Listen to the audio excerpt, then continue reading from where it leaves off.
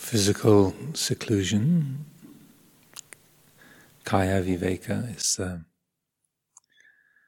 the form of the retreat in terms of our routine, our contact with other people, our living situation, physical withdrawal, physical seclusion. Kaya viveka. Kaya is the body, viveka is that quality of retreat, seclusion, withdrawal, disengagement, non-entanglement.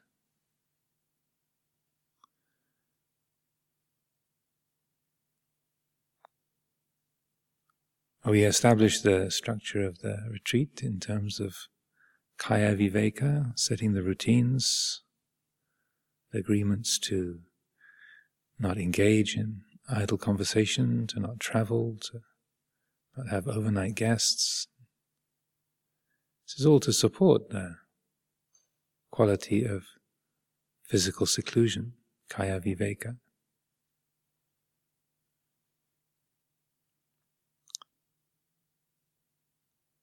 Then the next layer, the next level, is chitta viveka, internal seclusion. This is the word that gives the name to Chithurst Monastery, chitta viveka. Internal seclusion, internal withdrawal. So the physical seclusion supports the development of internal seclusion.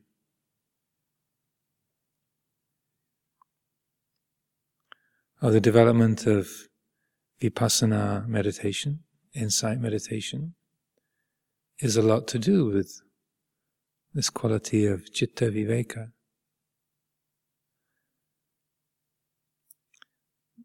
Establishing within the mind an attitude of consistent awareness, non-entanglement, non-grasping.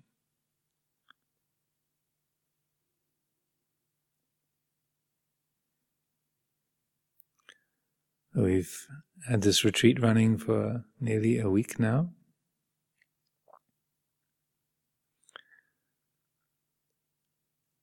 Establishing the routine of sitting, walking meditation.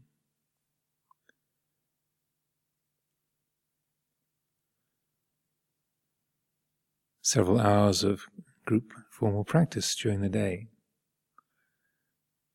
As the mind starts to settle, as the quietness, simplicity, the rhythm of the retreat time has its effect,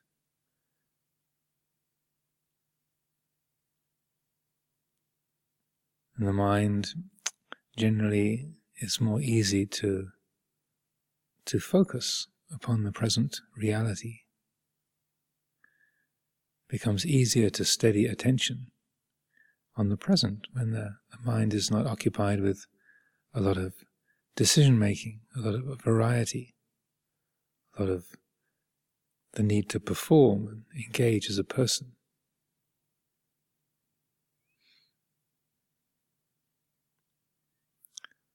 Or the establishment of samatha, tranquility, steadiness of attention, using the rhythm of the breath or listening to the inner sound, the nada, walking meditation.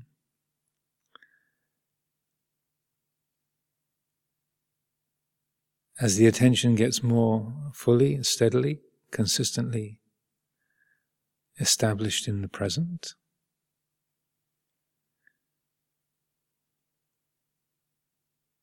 then there's no particular need to fix the attention on the sensations of the breath or a specific meditation object.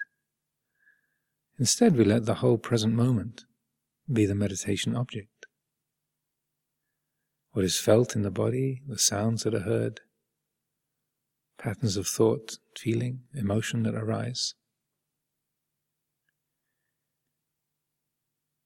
It's a familiar process for most people here. The development of vipassana, when sufficient tranquility and steadiness is established, then we let the field of awareness be more open, establishing the mind in that quality of watchfulness, knowing the arising and passing of feelings, perceptions, mental formations, consciousness, perceptions of the body coming and going, patterns of the changing world.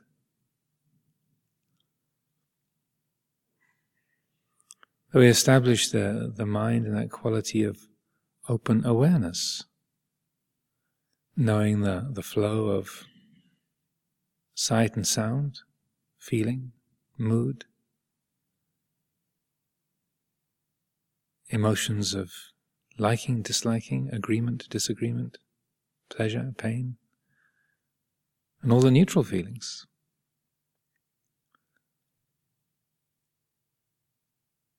And we use the reflections on anicca, dukkha, anatta, change or uncertainty, unsatisfactoriness, not self.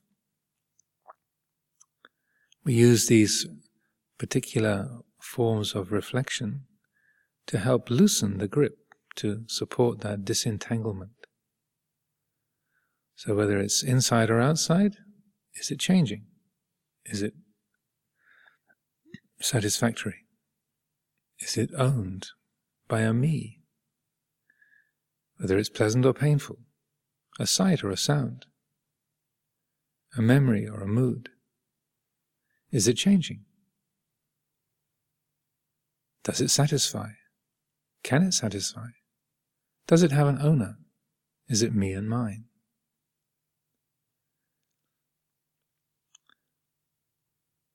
The establishment of vipassana, or insight practice, is based around this stability of awareness, the mind open, receptive, taking in the patterns of each moment, taking it in, knowing it, letting it go.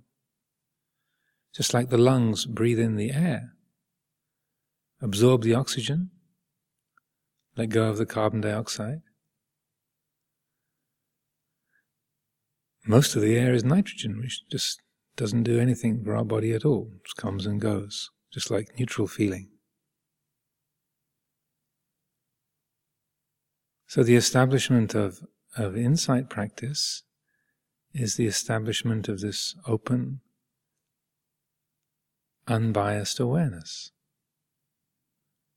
And we apply the reflections on anicca, dukkha, anatta in order to facilitate, to ease the arising and passing of every perception, every feeling, every thought.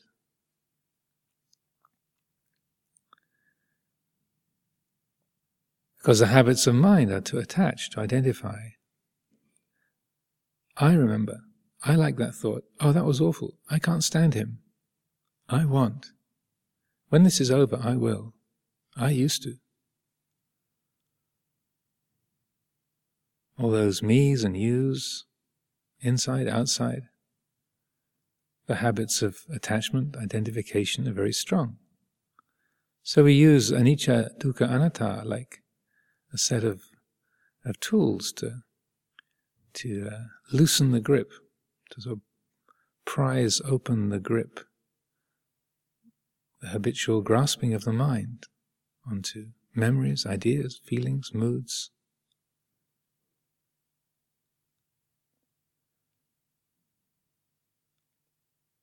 Citta viveka, this internal seclusion, is the establishment of this clear quality of knowing the arising of the world, the forming of the world, the fading of the world, whether it's the world of our thoughts and memories, ideas,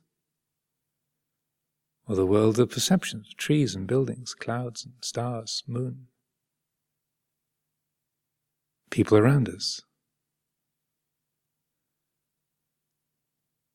that internal withdrawal, internal seclusion, is that disengagement, disentanglement.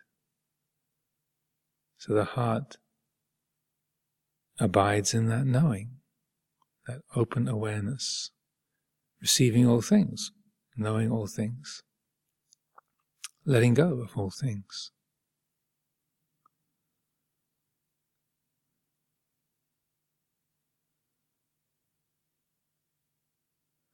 So where kaya viveka, physical seclusion, is, there is all that going on, but I'm keeping separate from it.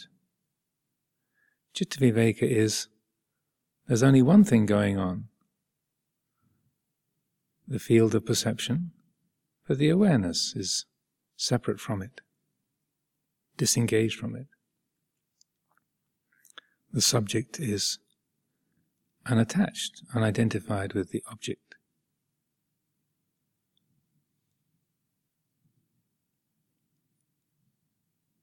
And the third level is upadhi viveka, seclusion from upadhi, which is sometimes called the essentials of existence or the substratum of rebirth.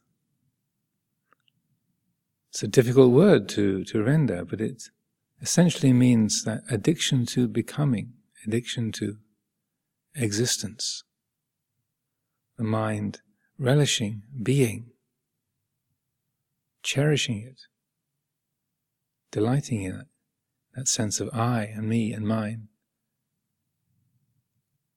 I having, I losing, I regretting, I achieving, I failing. Any kind of I will do.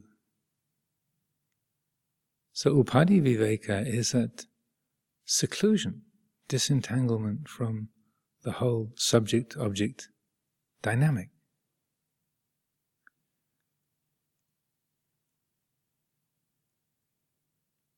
Rather than where citta viveka is the mind disentangled from that, upadhi viveka is essentially, there is no that. There's only Dhamma. It's a dissolution of the subject-object duality. Another word the Buddha uses to speak about this is atammayata, not made of that, not thatness. So this most profound level of insight, there isn't a mind that's letting go of the world. There's not a subject and object. Simply Dhamma aware of its own nature. Luang Por Chah's phrase, being Dhamma is related to this as well.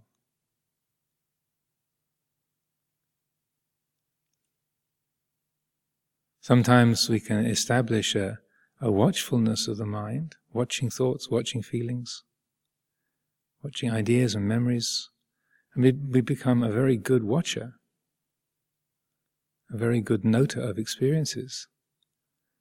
But in that, there can still be a very fixed and definite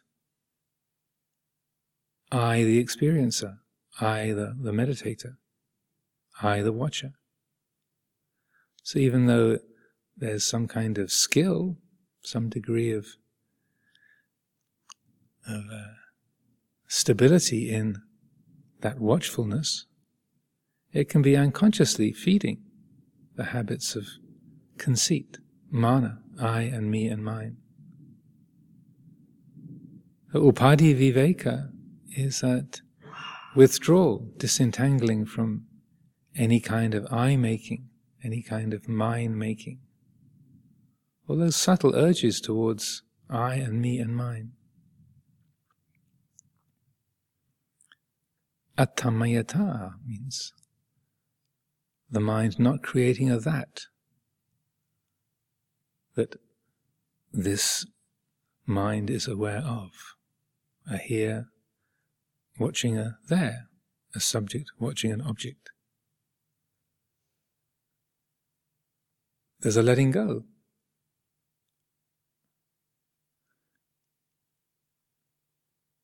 Not creating a fixed, separate sense of I, even I the observer, I the watcher.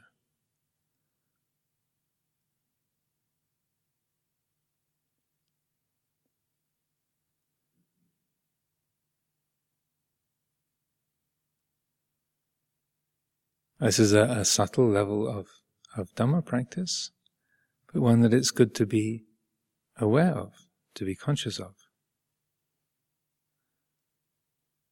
So that as the mind gets quieter, we develop the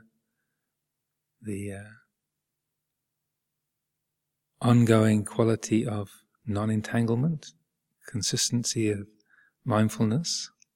There's also a mindfulness of that arising of the I, the meditator, me who's making progress, me who's not making progress,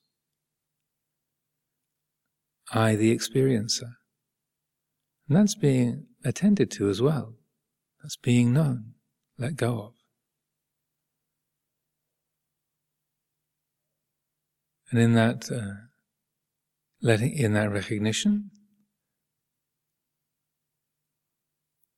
that supports the quality of a profound, complete letting go. Not creating any kind of I, not conceiving a me, an I, mine of any kind. Just the Dhamma aware of its own nature. Every aspect of this mind and this body is an attribute of Dhamma. Every aspect of perception, these are all aspects of Dhamma. How could they not be? So this mind knowing its own experiences is Dhamma aware of its own nature. That's what this is. Let the heart abide in that. Know that. Experience the fruits of that.